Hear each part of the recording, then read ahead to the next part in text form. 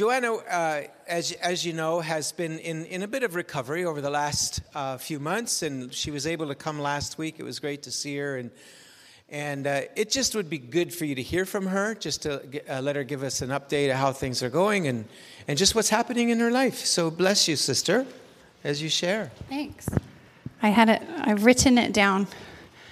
I've written down my little update like a letter, not only so that I could stay focused and on time, but also so that way it was Gordy's good idea that if there was anybody that wasn't here, that they would kind of have my update too. So I'm going to start with a Bible verse because it's just a good way to start.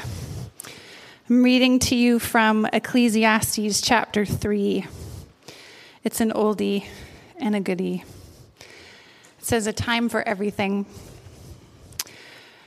For everything there's a season, a time for every activity under heaven, a time to be born and a time to die, time to plant and time to harvest, a time to kill and a time to heal, a time to tear down and a time to build up, a time to cry and a time to laugh, a time to grieve and a time to dance, a time to scatter stones and a time to gather stones, a time to embrace and a time to turn away, a time to search and a time to quit searching, a time to keep and a time to throw away, a time to tear and a time to mend, a time to be quiet and a time to speak, a time to love and a time to hate, a time for war and a time for peace.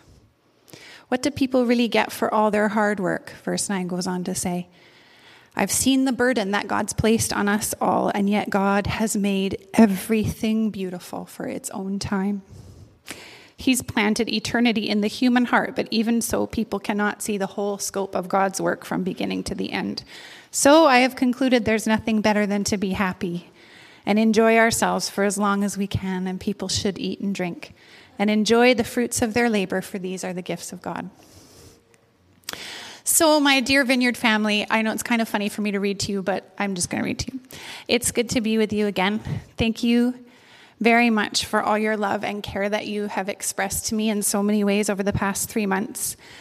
I began with these verses from Ecclesiastes because I've been reflecting on them a lot lately.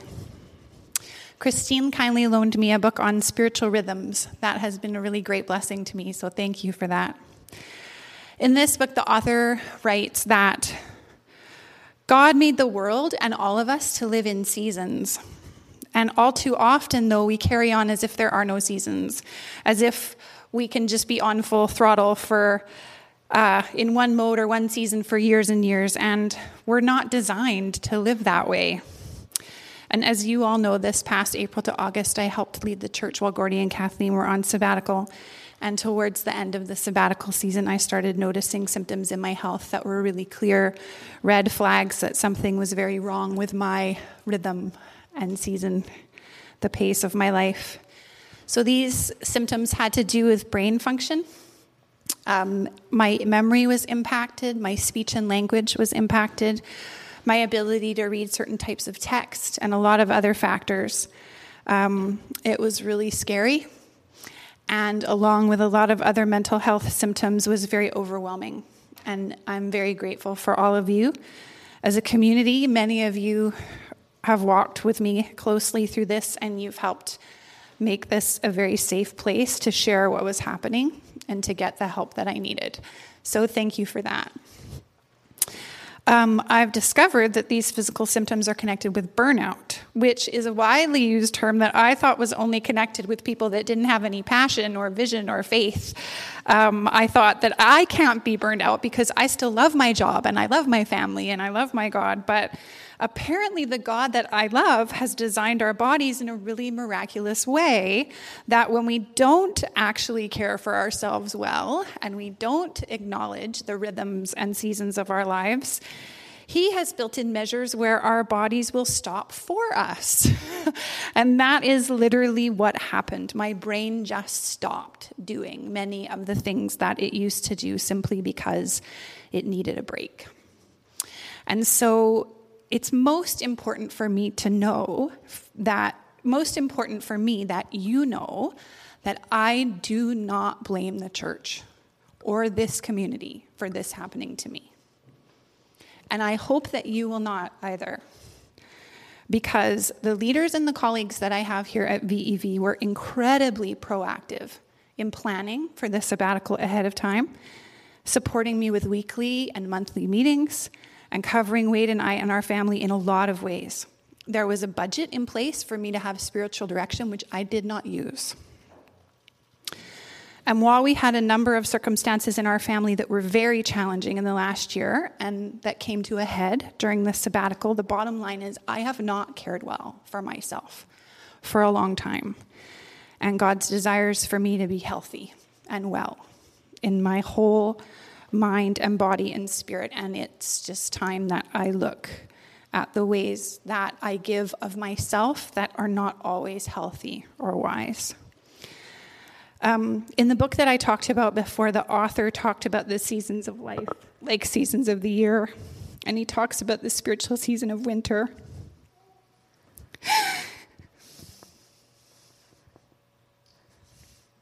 And he says, winter shames those people that are in it. It feels like personal failure, feels like something we caused or we missed or we faltered in. And we chide ourselves for being there, and we're sure that it's our fault. And I definitely started this season in a place of shame because I've been in ministry for a long time, and I know all this stuff. I know you're supposed to have quiet times. I know you're supposed to do all this stuff.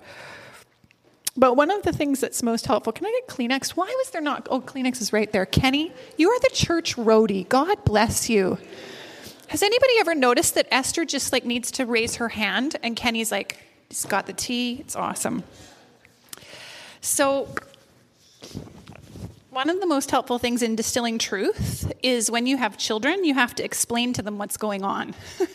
And as most of you know, Wade and I have 3 incredible children who are very smart and compassionate and funny and wise, and I had to explain what was happening and why Mama now was in bed every day and why Mama couldn't get her words right or string a thought together. And so we started out by explaining that Mommy had sprained her brain, just like she sprained her knee this past summer.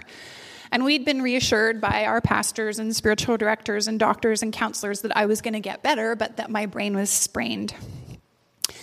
And for as far as where God was in all this, especially our youngest child, Pax, who's 6, when he asked why God was taking so long to heal my brain, and why did God just not do it right now, we got to share with them how God's ideas are bigger than our ideas, and that God had rescued me, and that God is a good mom and a good dad. And just like I would take away too much candy from Pax if he kept eating that much candy, making himself sick, God knew how to help me by taking things away from me when I was making myself sick. And so this is where I've pondered the verse I read earlier in Ecclesiastes 3, verse 10. I've seen the burden that God's placed on us all, and yet God has made everything beautiful for its own time. He's planted eternity in the human heart, but even so, people can't see the whole scope of God's work from beginning to end.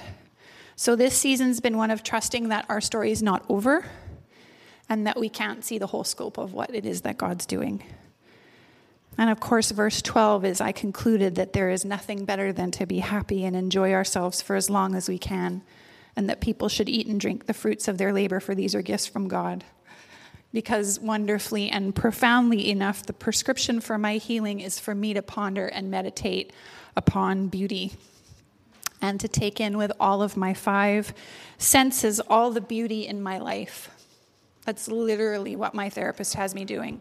Stopping, noticing, describing with adjectives, taking in how things make me feel, being present, being grounded.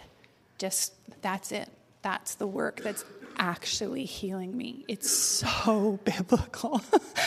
It's so biblical. So we've all been working hard, my husband especially. And I can do a lot more now than I could 3 months ago. I still have to rest every day, Loud noises, a lot of voices, a lot of visual or auditory stimulation is hard for me, so being at church has been hard, but it's getting better. And we don't really know how long this particular winter is going to last. There's no prognosis for when I'll be better. As far as seasons go, there is one thing that we have discerned as a family, and we're all feeling a lot of peace around the fact that the season of me being assistant pastor here at VEV has come to an end now. And while this has been very much impacted by my illness, Gordy and I had already been talking before the sabbatical about how my portfolio would need to change when he came back. With his role as the national and provincial oversight team shifting, our needs for an assistant pastor at the church have changed. And really, there's more of a need for administration and oversight for our children's ministry now. And 3 years ago, when we prayed about me accepting this position, God spoke a few things to us. One was that I was called to be a pastor, and that God would release me to be a pastor, but not another role. And this was not out of disdain for any other role, but just obedience to what we heard God say to us. We also sensed that this would be for a very specific season.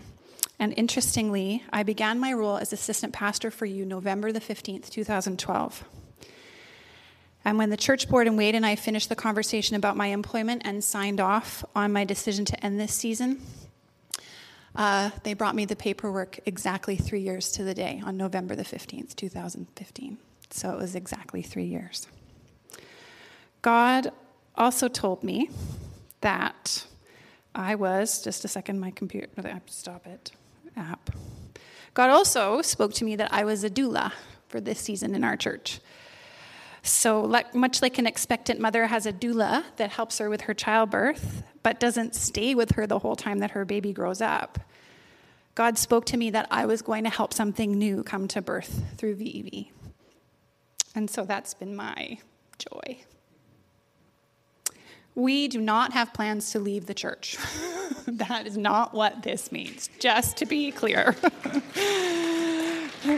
Wade and I are still on the oversight team. I'm going to continue to remain on medical leave at this point in time. We'll just continue that conversation as long as it goes.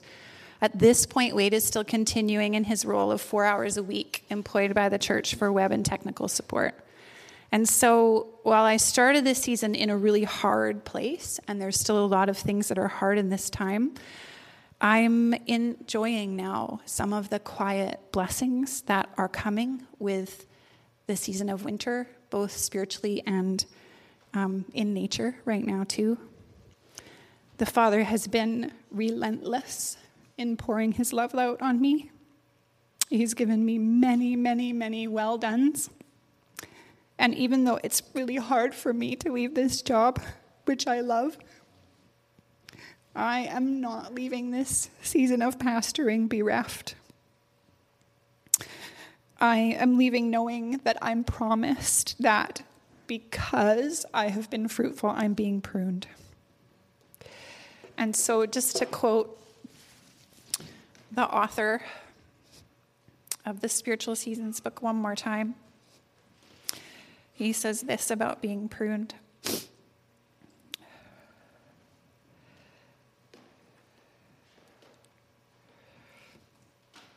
Pruning strengthens our core. It takes energy that has been dissipated over a wide span, branching every which way, and distills it down into a trunk and a few solid arms. So that means that spring will find you lean and strong and ready to bear much fruit. So thanks, everybody. I love you.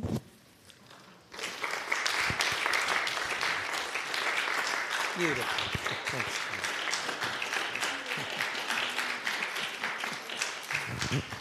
So I'd like to just pray over Joanna. I did this in person with her already a few weeks, maybe months ago already, just releasing her from any kind of sense of burden or responsibility in carrying assistant pastor role. I believe that when you commission someone, that it's not a decommissioning, it's a recommissioning. It's a shift. And yesterday morning in my devotions, I was reading where David was trying to figure out what the Levites were supposed to do. Because you'll remember in the Old Testament, they were responsible for carrying the ark and moving stuff around. And all of a sudden they went, oh, that season's done. What do we do? And so it's interesting that David then commissioned them to a new. So it wasn't an end, it was a shift. It was a change. And so that's what this is. It's a season change, and we're acknowledging it. I think we all just have discerned that for some time now, but it's just naming that publicly and blessing what God is doing in you and in your family and in the church as part of this season together. So, Lord, we thank you for Joanna's testimony, her confession of you at work, that winter is still your idea. And we bless the season of winter. We bless the stillness, the quietness, the surprises that winter can bring. But that it would come, Lord, in rest, in continued replenishing. It would come in continued restoration and healing. And again, Hosea 6, I just want to bless you with that post-breakdown word that God just riveted into my heart. Come, let us return to the Lord, for he is torn, but he will heal. He is stricken, but he will bind us up. And his wounds are surgery wounds, surgical wounds, healing wounds, restoring wounds. So we bless your heart, Joanna, to do what the Father's doing. And right now it's to lie down in green pastures and beside the still waters. We bless what the Father's doing. And in the name of Jesus, we express gratitude for the work of the Father that has been done in you through this season. That you walked us through the notice of our eviction. You walked us through our search for a new venue. You walked alongside of us as we came into St. David of Wales a year and 3 months ago. And you walked us through this sabbatical. This was that season that the Lord says, well done, good and faithful servant. Enter into my joy. You think you've known joy. You haven't seen nothing yet. So we just bless you. We bless you with that thank you for your faithfulness. And we, like a doula, we just needed your who you are to get us there from there to here. Yeah. And it's still going to happen. It's just the role is going to shift.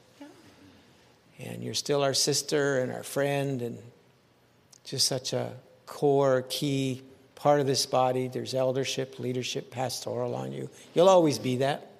Just like I was when I was in that university department at UBC or wherever I was. I learned it wasn't the job.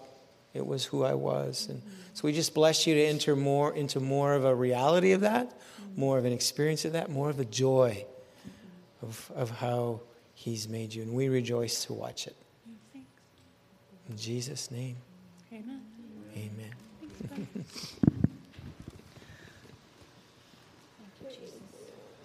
Thanks for sharing. Love you. So I'm going to hand it over to Kathleen, who's going to pray for Wade. And I'm going to head downstairs. Bless you guys.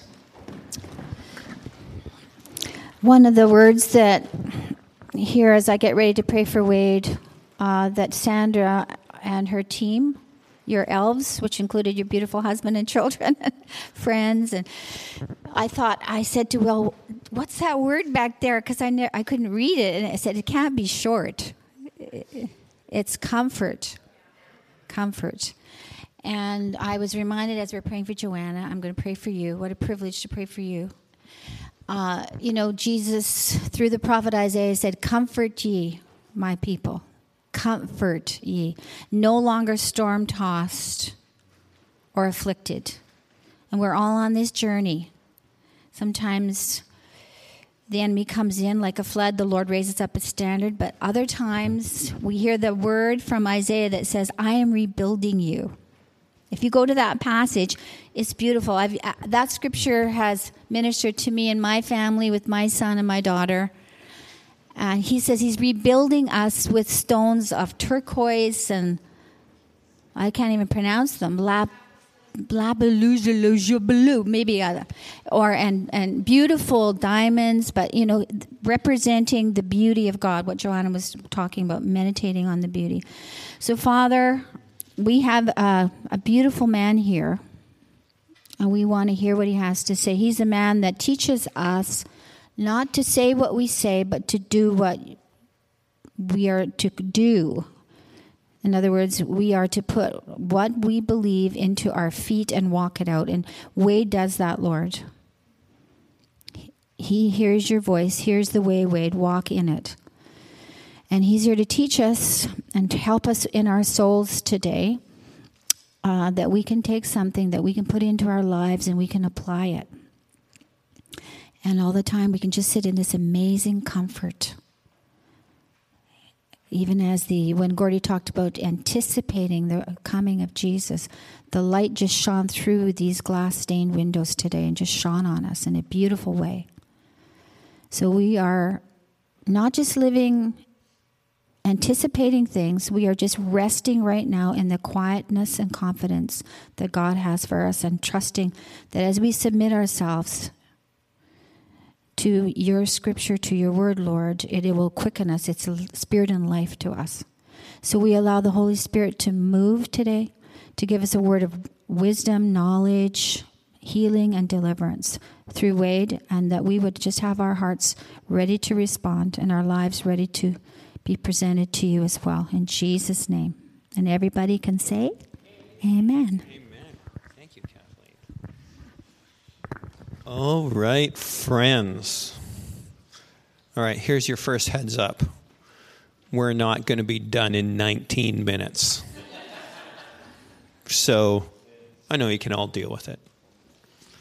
All right, so as we said many times already, it's my awesome privilege to theoretically wrap us up on our entire Good and Beautiful Everything series.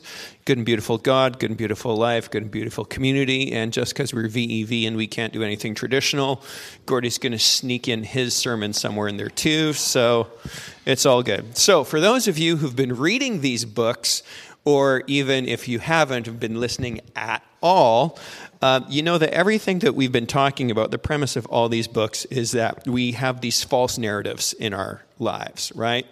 That we believe that hinder us from growing into what God has for us. So in talking about the good and beautiful God, good and beautiful life, good and beautiful community, we need to look at our false narratives and replace them with God's true narratives, right? So this whole chapter, anyone other than me actually read the chapter? Okay, there you go. Sweet. Well, for those of you who didn't, chapter is really simple, really easy. The chapter is basically, how do we take everything from all three books and apply it to our lives? And also, here are the cheat notes, thanks to the amazing Kim Perry on the back of your bulletin. That's essentially all three books right there. Boom. So this concept of wrapping up and writing a soul training plan is, how do you take everything that we've been talking about for, has it been a year? Start of the spring? Anyways, how do we take everything and how do we apply it in a systematic way that we can continue to grow in what God has told us to do? So the author is suggesting that you write a plan, that you write a schedule. So first of all, we need to identify those false narratives. And so the first one, as you've already jumped ahead, thanks to the PowerPoint, is the false narrative that might be going through your mind is, first of all, I don't need a plan. Like, really, why should I bother? Or B, I don't need a plan. I can do it on my own. So, of course, you've heard this trite saying many times before. If you fail a plan, you're planning to fail. I think that answers something. Okay, so here's my confession that's going to go through basically everything. I hate all these self-help BS crap, like those phrases. But you know what really bothers me is that they're usually true. So this is my own, every time I get up here a couple times a year, you guys hear me confess my Gen X angst. That is just me. That's my angst of, I think I would fall into this category of my narrative, I don't need a plan. So often plans are great because of the tyranny of the urgent, right? There's always something, you're like, I'm really mean to do this, but then something happens and it derails you. Like, I don't know, the water pipe breaks, or, the back gate of our van, like one of the hydraulic rods snapped this week. There's always something that gets in the way. So the good thing about actually planning or having a plan is it keeps you on track, right? You're no longer slave to the tyranny of the urgent, which, if we're going to be honest, isn't really all that urgent, usually, right? But we get caught up in our culture. We're always on this hamster wheel of, this is so important, and really, it's not, right? So having a plan really helps with that, and it helps me get over my Gen X angst. I could probably do a whole sermon on that last line about how setting goals is really good, and it helps me deal with my own sort of fatalism of, I can't get on that rabbit trail, or I'll talk about that forever. But yes, so helpful to get over that false narrative. The other thing that we need to talk about is this idea that our spiritual growth, that we really don't need a plan, or that we can do it on our own. Of course, my friends, we all know that we are not designed to live in isolation, and that God has called us into a community. And this community that we have in front of us, I think, as Joanna was saying before, is really one of the most beautiful ones that I've ever experienced in my life. And how you guys have, personally, because I'm holding the microphone, how you guys have cared for our family, not only in the last 3 months as we've been walking through this season change for Joanna professionally, but ever since I set foot in this church in the late 90s at Grace Chinese Methodist Church off Commercial Drive, this community has cared for me. And we're good at caring for each other. And not in that, hey, it's Sunday, Jesus loves you, happy sort of way. Because I hate that. Yeah, like you've literally come over and scrubbed our toilets before. You've helped us out. And it's not about Wade and Joanna was the assistant pastor. You guys do this for each other. We do this. And that's rare, and it's beautiful. So the reason why we can't do it on our own is because it's much more fun and real if we do it together, right? And you guys are already doing this. And that flies in the face of our broken culture that glorifies independence so much. And if you really want to get all angsty and Gen X about that, that's so wrong. Just this obsession with independence. I mean, I was thinking about this today, thinking about our lovely Ruby Tefra, right? As soon as you have a baby, right, you're so aware of this because people are like, oh, is your baby sleeping by itself? Oh, is your baby in its own room? Oh, your baby's 2 weeks old. Has it signed up? Is it doing algebra yet? It's a baby. It's helpless. It's our job to care for it, but our culture is so obsessed with them. Get the baby away. It's on its own. It's in this different room. Let it do its own thing. It's just ridiculous. That's another tangent I can get off on. I better keep going. Obviously, we know that doing it together and having accountability, built-in accountability, helps us to make life changes. So those are the false narratives of this chapter that we need to look at. So if you're about to embark on your journey of writing a soul training plan, there are two possible responses, two possible outcomes that you may do. If you sit down with pad and paper, and if you look at this amazing list and look at your notes of what all this entails, there are two possible outcomes that you could have. I think the number one thing that I want to focus on is the possibility of having an unrealistic and impossible list. So obviously in making a soul training plan, we need these things. Yeah, let's go one more. There's no sense writing a life guiding plan if it's not balanced, if it's not feasible. Because, rules that can't be followed aren't really helpful, are they? And I think that this is so important because I know as I was raised in the evangelical church, no one actually said this out loud, and you guys have, and I think I say this every time I stand up here again, that we're always in the struggle of this wrong thinking, of the false narrative between the sacred and the secular, right? I grew up in a very conservative church. We loved Jesus a lot. We wore the Jesus suits. We sang the Jesus songs. We made sure that everyone knew everything about Jesus, but that was only on Sunday. And then it seemed like the rest of the week from Monday to Saturday was, this is just normal life. And then Sunday comes and then you put on the suit again and now we're Christian, right?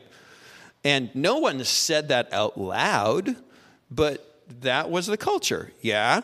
And then people would give sermons about that, how, God's, we need to be witnesses, but it never really changed everything. There was still this sacred and secular divide. So this ties into this of not making an unrealistic and impossible list, because everything that we do towards our health is for our spiritual growth. I think a great example of this is my beautiful wife, Joanna. Stopping being the assistant pastor is part of her spiritual growth. Now, of course, in our church minds, we're like, well, that's not spiritual. If you were really going to grow with God, shouldn't you remain the pastor because that's God's will? No, it's not, right? That goes that's countercultural to not only this independence thing, but also our bizarre evangelical works-based faith, right?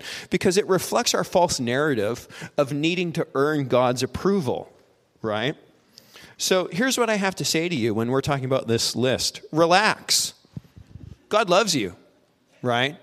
We live in a ridiculous scandal of grace. This is what is bizarre about the gospel. Parable of the workers of the vineyard. Remember that one? Matthew 20. So here's this dude. He owns a vineyard. This is Wade's paraphrased version. He's like, I need someone to harvest my grapes in the vineyard. Work day's starting. It's 8 a.m.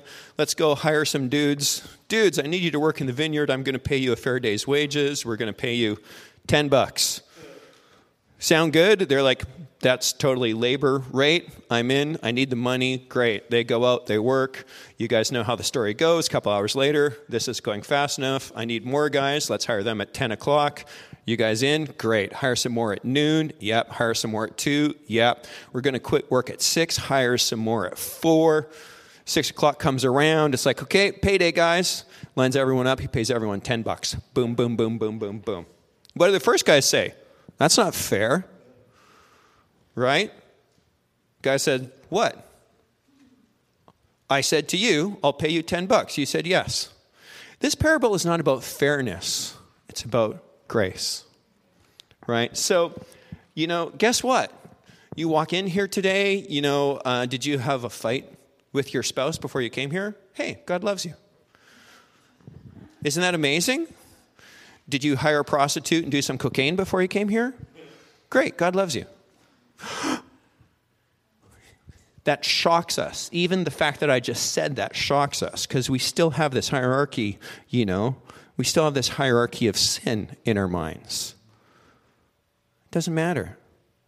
Did you gossip about someone else downstairs in the kitchen? Who cares? God loves you.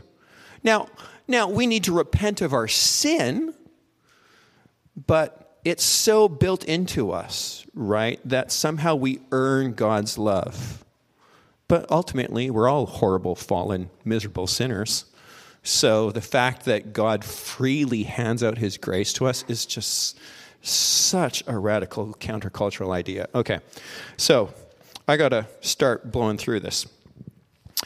Wow, yeah, that's a whole sermon right there. All right. So the other thing that could happen to you is you could be resistant to the idea of creating a life rule or a list. And these are probably why. You could have authority issues. You could have a fear of failure. It could be that backlash of legalism, again, that I kind of grew up with. Like I'm not going to make a plan because that's a rule and I don't need your rules, man, so step off. And once again, that's my Gen X angst. I'm continuing to work with that. So this word rule from, of course, my background seems very legalistic and confining. So let's use this phrase instead, plan and strategy. That's nice. So the author says, these are his wise words, that a plan and strategy is a balanced and wholesome pattern that helps define how we want to live. And it helps us go beyond merely good intentions and into actions. And it's not as a set of laws, but as a life rhythm. I really like that second one, right? It's just a strategy to go beyond the, hey, I should really do this, into let's actually make this happen. I like that. I can live with that. So my friends, we have some small PowerPoint issues here, if you can bear with me from the transition from Mac to PC. But you guys know where I'm going. All right. So here's how the author suggests we do this. So once again, let's look at this. Jesus replied, you must love the Lord your God with all your heart, all your soul, and all your mind. That's the first and greatest commandment. A second is equally important, love your neighbor as yourself. And the entire law and the demands of the prophets are based on these two commandments. So what we're really talking about here is these three parts, right? You're going to love your God, love your neighbor, love yourself. So a good soul training plan includes all three of those parts.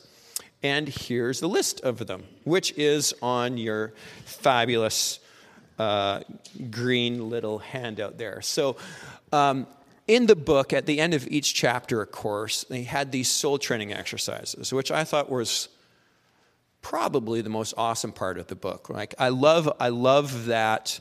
Here's truth. Let's go into action. I love that, applied learning model. And so of all three books, here's the division of the ones that were sort of broken up into God, self, and others. Once again, you have them in your list. So what the author is suggesting is, first of all, you pick some of the exercises from the list that were transforming for you, like those that you did that rang true, and you're like, wow, yeah, I really got that. That was really good. And so he suggests that you do not the only ones that you liked, although that's really important, but also things that may have been difficult, but that were beneficial for you. And so then I suggest that you narrow those down. Do less. Going to talk about that in a second, right? So, and include exercises from all three categories. Now, here's the fun part. adding stuff that's not on the list. What other sort of spiritual practices do you have as part of your life that you find meaningful? Not just from the book. What other things like nurture your soul deep in your core or are good for you? And they don't have to be spiritual. Why? Because God's incarnational in us. Everything that we do as we walk out our faith is spiritual. Now, as long as we're not sinning our faces off, right? I'm not going back to the cocaine and prostitutes analogy. Not talking about that. Okay. Rest and play is very, very important. God designed us for that. So what would that mean for you? You know, what fills you? How do you relax in a healthy manner? What about exercise? So on top of sort of the list on the back of the bulletin of the soul training exercises, what else would you add to your soul training plan for your life that helps you to grow? Rest, play, exercise. It's a good idea to keep those in mind while you do that.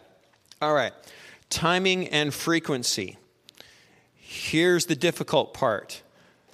Balance. Don't overdo it. Don't get frustrated and quit.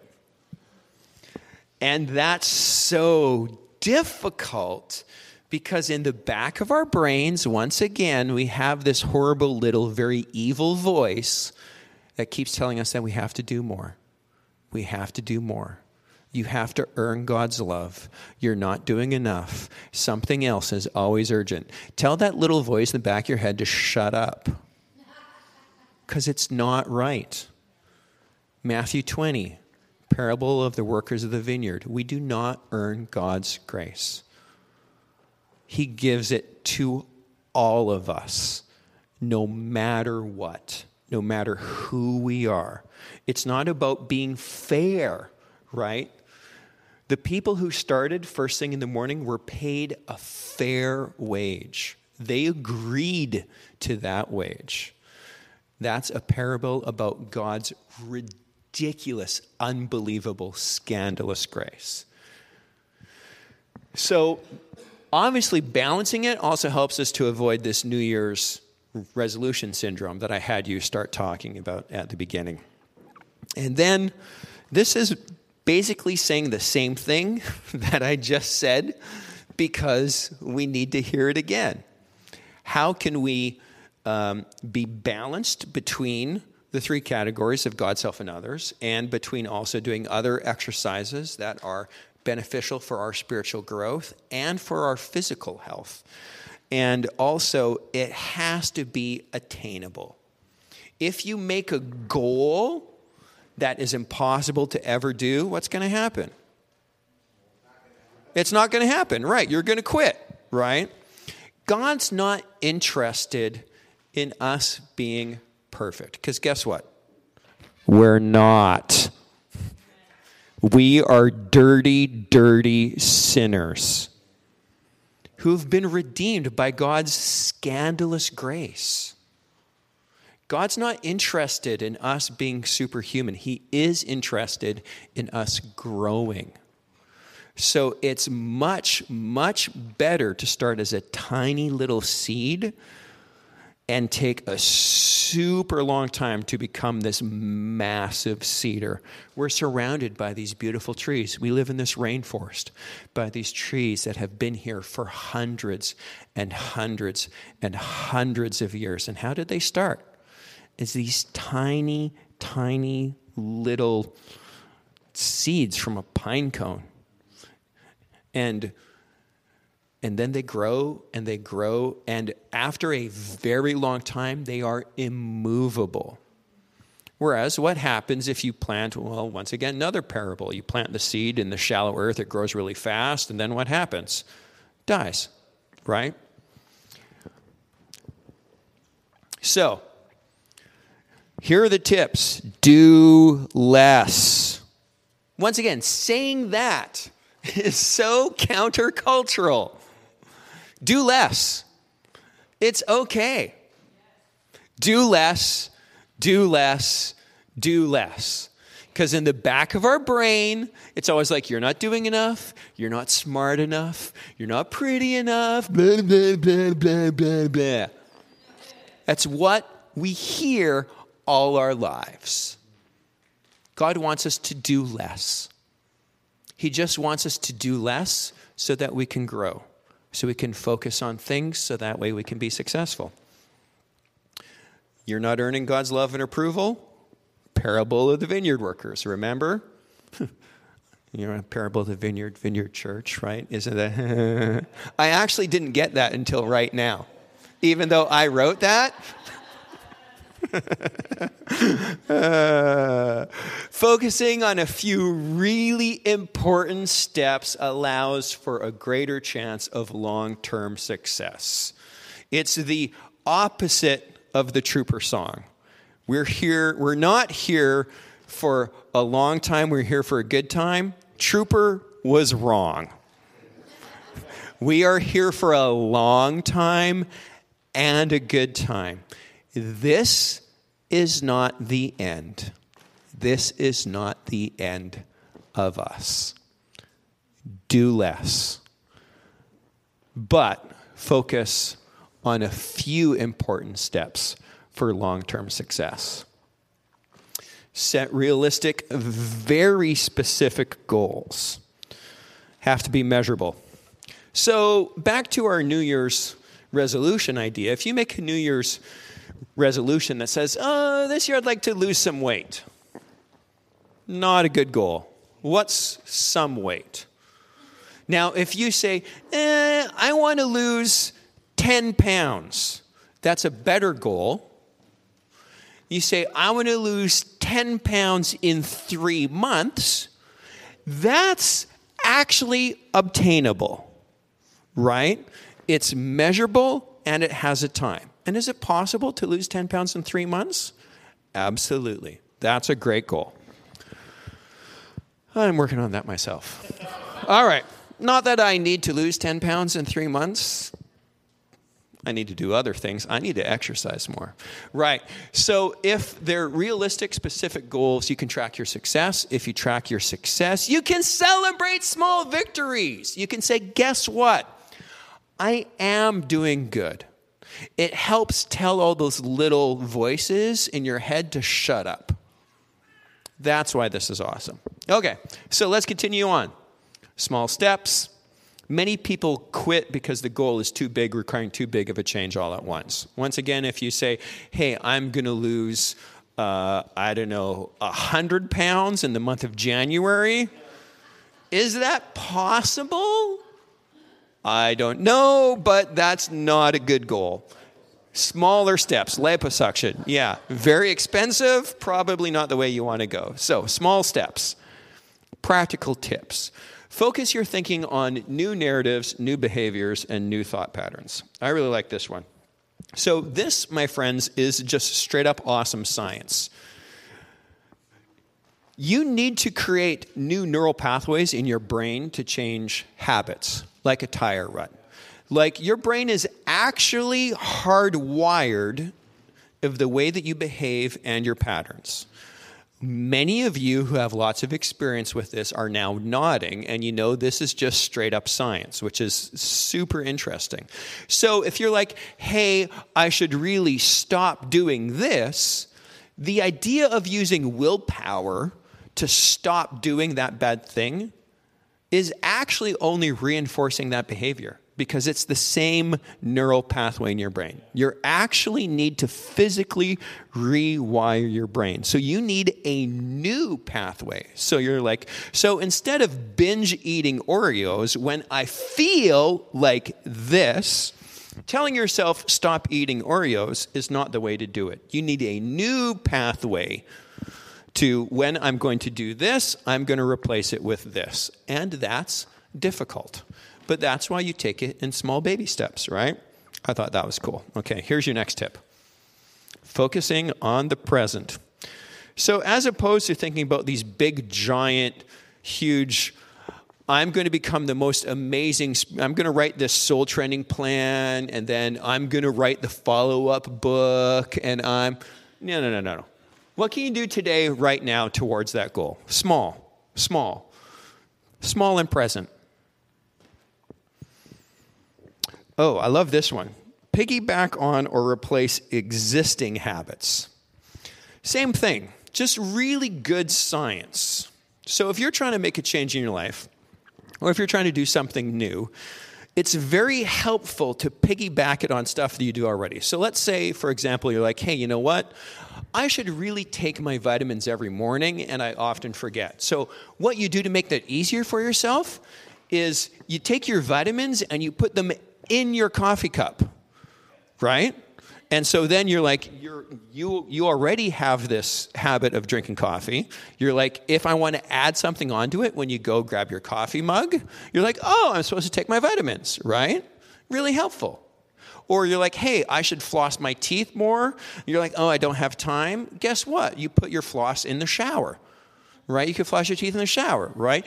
Those things, helpful. Many tips. You're like, well, I don't shower very often. And I smell bad. Once again, talking about accountability, right? Doing the stuff in community. Funny. I love our church. My buddy Stuart has this great thing. He asked a whole bunch of us to pray for him. And we all are disciples of the AeroPress coffee technique. If you're a coffee geek and you don't AeroPress, talk to me later. Once again, another rabbit trail that I will not go down. But he told us that when we're making our coffee and pressing our coffee, to pray for him. So it's that association from one thing to another. You know what I started doing? When we did our fast, our 3-day fast, I was crazy busy working. I knew I wouldn't be able to do a bunch. I decided that I was going to fast Twitter and Instagram. For those Twitter and Instagram users, when do you read your Twitter and when do you look at Instagram? When you're sitting on the throne is the correct answer. So when I'm taking care of my business, I'm like, Twitter is great. Right? You pull up Twitter and you're like, oh, that's really interesting. That's really great, right? I saw, Joanna and I were watching a TV show this week. What was it? Brooklyn Nine-Nine. And one of the characters like, so-and-so went into the bathroom and they left their phone on their desk. What's up with that? Isn't that the reason why smartphones were invented? I read my phone in the bathroom. So what I realized that instead of reading Twitter, I could pull up my Bible reading app. And I could replace one habit with the other, right? That's what I'm talking about. And you know what? I found it very helpful, actually. We do this. You know, this is common. You post your planner, you can see it every day, right? You make your own little motivational poster with, the cat hanging in there on the thread. Hang in there, Put that on your bathroom mirror. We have these special Crayola markers that are washable on windows that you can write stuff. And the kids do their spelling lists and their math on our window. And then you look out the window and it's just covered with child scrawl. But you're like, at least they're learning something. Give yourself a trial run. Once again, do less. Take it easy on yourself. Try it for a week. Can you do it for a week? After a week, go, okay, this didn't really work. Because what's probably going to happen is you're like, I'm trying to do way too much. And this is unrealistic. Tweak it. Do less. Then after that, can you go for a month? After a month, can you go for 2 months? If you give yourself a trial run, then it allows you not to go, I failed, I can't do this. It helps build your confidence, right? If you were running a marathon, you don't run 26 and a half miles, right? You run half a mile. Then you run 1. And then you go in increments, right? If we're talking about life plans or changing bad habits, that's helpful. Give yourself a trial run. Don't go for all of it at once. All right, I love this part. There's amazing technology in our lives that can help you with this. Perhaps you're not familiar with these things.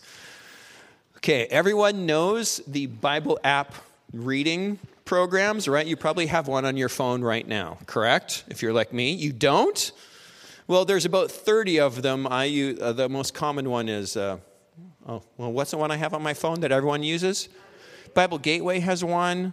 I think I have Life Bible. Anyways, they all have the plans, right?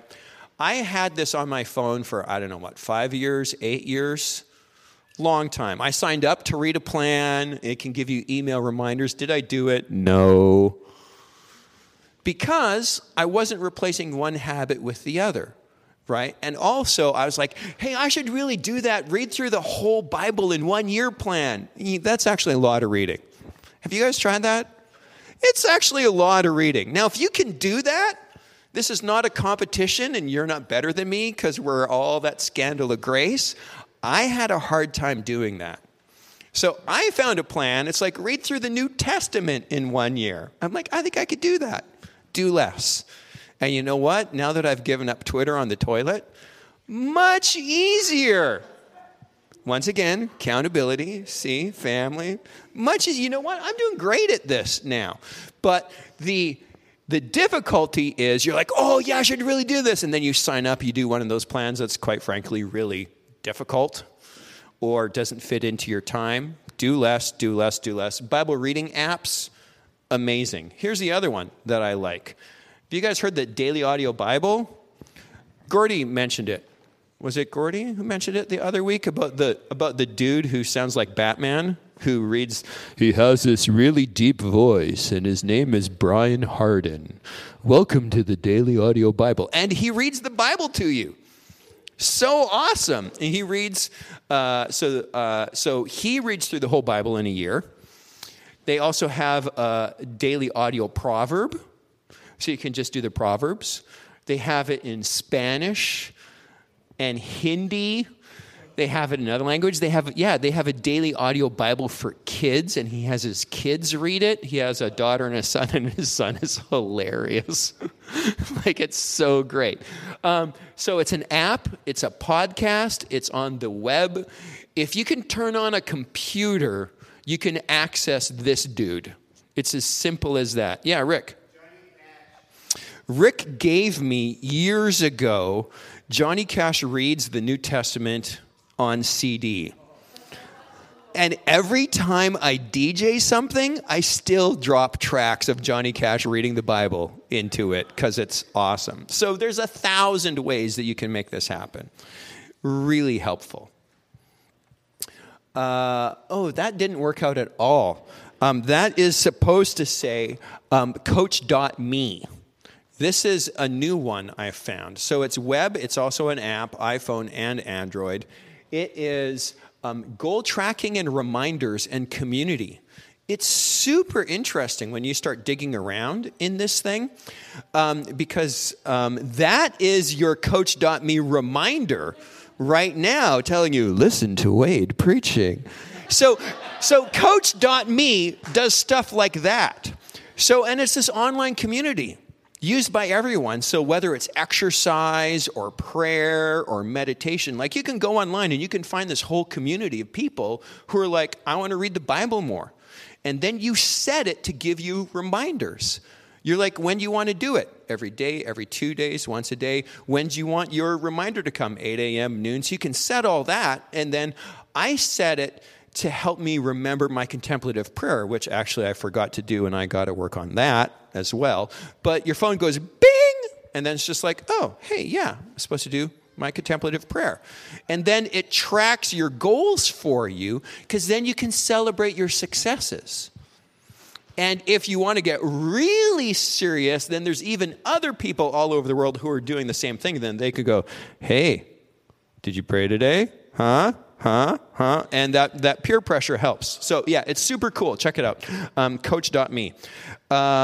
This is one I love. I love setting my phone alarms to pray around Scripture for different things. I've said this for years. Isaiah 1:16, set your phone to go off at 1:16 p.m. to pray for justice. My personal favorite then is to tweak my phone alarm to Metallica and Justice for All. So, but that's way too geeky for most of us. But then again, or 127, pray Psalm 127. To pray for provision, for work, to pray for your children, if you have them. I love this one, Proverbs 5:18 and 19. At 5:18 p.m. is when I pray for Joanna. What's your scripture? You can turn the reference into a time, set your phone. You can even make your phone pull up the scripture if you want to get all fancy. You can make your own custom alarms if you're as geeky as I am. Anyway, super fun. And once again, in the transition between computers, that says Pease's Nap app. So I don't know if you guys are familiar with this bit of technology, and I promise I'm going to end here very soon. So how many of you have used, I think all of us need to take naps. How many of us love the nap? There you go. We are a culture who is very sleep deprived all the time. Napping is Sabbath. Napping flies in the face of our culture that tells us all those sorts of things that we need to do more. I'm not talking about being lazy and sleeping the afternoon away, but seriously, a 15-minute nap after lunch, game-changing. So, Peases, P-Z-I-Z-Z. It is a phone app. I think you actually need to pay for it now. It might be $8, $10, worth every penny. So what it is, I don't know if you've ever used those like sleeping CDs where there's a dude who talks deeply and tells you to relax and there's ocean noises in the background. Yeah, it's that, but there's more. First of all, because it's an app, it's not a CD, it's randomized. Right? So your brain doesn't get, oh, now he's going to say this. You can adjust the volume of the dude talking, or you can turn him off. You can make the soothing noises. You can adjust. But here's the amazing thing. Do you guys know that you can trick your brain into falling into nap-like patterns without falling asleep?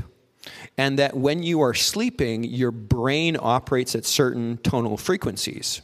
Right? Of like REM sleep is at this frequency. Yeah. So now this one is for Dean. If you play those frequencies out of phase, which means like left ear, right ear, left ear, right ear, left ear, right ear, very quickly, your brain makes up the difference and goes to that frequency. Have I lost you on the science? So what that means is you can get your brain to go into nap mode without falling asleep by listening to those frequencies, which is what this app does. Super cool. So what you do is you're like, I have 15 minutes. You put on your headphones. You set it for 15 minutes. You may not fall asleep. But when that alarm goes off after 15 minutes, you feel like $1,000,000. I did not believe it until Sophia was born. And then I'm like, I need to sleep right now because I'm going crazy. Totally works. So we should nap more. Peases, P-Z-I-Z-Z. Tips, many tips. Holistic gospel, right there. So, and here's the last one to finish. Start now. Like, I mean, right now. Like, take this moment and look at the list. And we're going to finish by starting right now. So, Lord, I want to thank you that according to our helpful list, that we need to learn how to slow down more and how to have margins. I want to thank you that as a family, Joanne and I are learning about this more and more, and how important it is for us to care for ourselves in opposition to the spirit of this world that keeps telling us that we need to do more, that we need to do more. that we also don't earn your love or your grace, but you love us unconditionally no matter what. And that Psalm 127 says that it's useless for us to strive and work hard for money because you give rest to those that you love.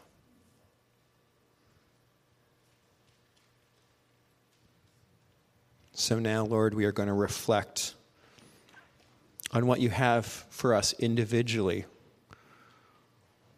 of how you want us to continue to grow in silence.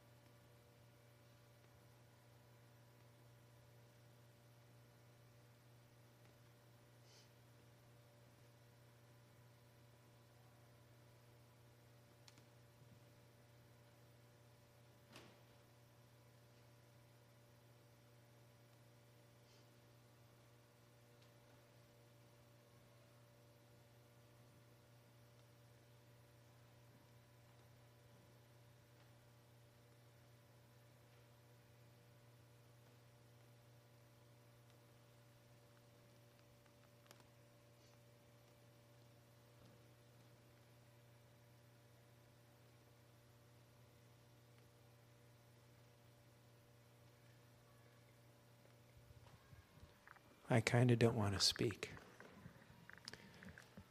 I don't have a lot of silence in my life.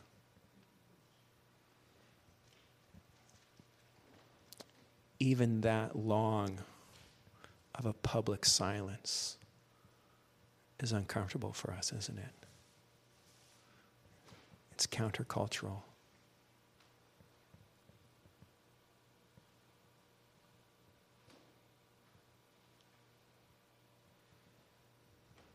So I'm going to finish with this once again as a thank you.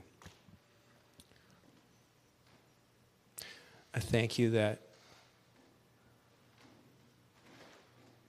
you have all helped make VEV a community of welcome and of care, and of a place where all of us can walk through how God is working in our lives as we help each other, as we hold each other's hands, as we hold each other accountable. I want to thank you guys for making this a safe place for all of us to do this together. Amen.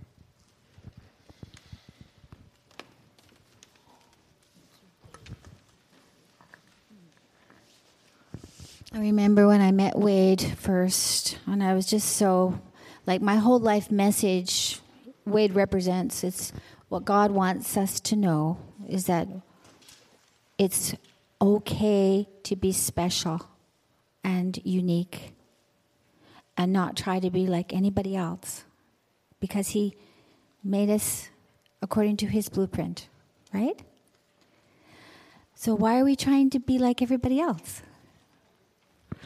So I feel like that we need to give each other permission, maybe as we turn to one another and we want to pray. Some of you are going to go right back immediately and get a cup of coffee and get some little snack. But others, like me, I want to look at this beautiful writing.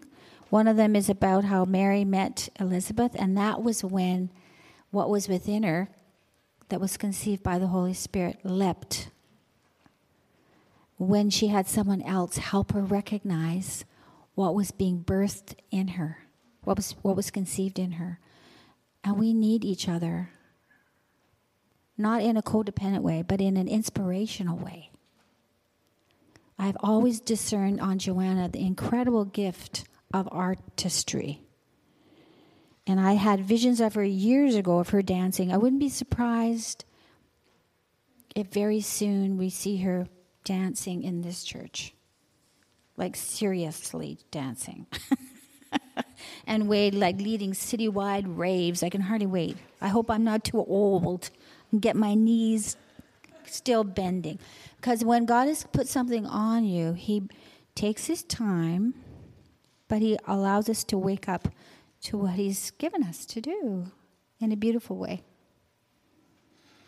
So some of you hear the voice so loudly. I know I've had that voice that, for instance, I was in a car crash years ago when I was 16, and I had to overcome the fear of death. I had to walk with Jesus, and I got into my vehicle, and I'd say, in the name of Jesus, I bind the spirit of death. Because I had this vision that I'm going to veer off the road. I'm going to catapult into the ditch. Because that's what happened to me. Anyway, so it's the Wade, what you shared so beautifully, the retraining. So if there is this voice that constantly is there, like a migraine headache, dull ache thing, that's always saying, you're not good enough. Why don't you do something about your blankety blank life? You know, the condemnation, the guilt. We have to be able to say, like Jesus said, peace be still, out in the name of Jesus. Or get someone else to say, peace be still, without hitting ourselves too hard in the head. So, Father, I just bless my friends, and I'm on the same journey, Lord, of learning how to discern your voice of encouragement, learning how to discern your voice of deliverance for me, for my loved ones, for my friends, waiting on you. Lord, I think you're inviting Gordy and I into a lot more stillness, a lot more contemplation, as we have these wonderful nights of just sitting quietly before a candle and meditating and hearing your voice. That your voice is like the voice of still waters running deep. It's not like a screeching, blaring horn that's honking at us to move and drive faster. So we thank you again for this pivotal time. We thank you again for family. We thank you again for friends. And I'm reminded again, as Sandra had said previously, when we light a match in the darkness, we see the match. We have to see the match. We don't look at the darkness. We see the match. Then we can see where to go. So, Lord, we again resign ourselves to lighting the match, that you would be the light of the world. In Jesus' name. So I just invite you to enjoy the beauty that's here today, and coffee, fellowship, tea, and prayer. If you are a little bit nervous,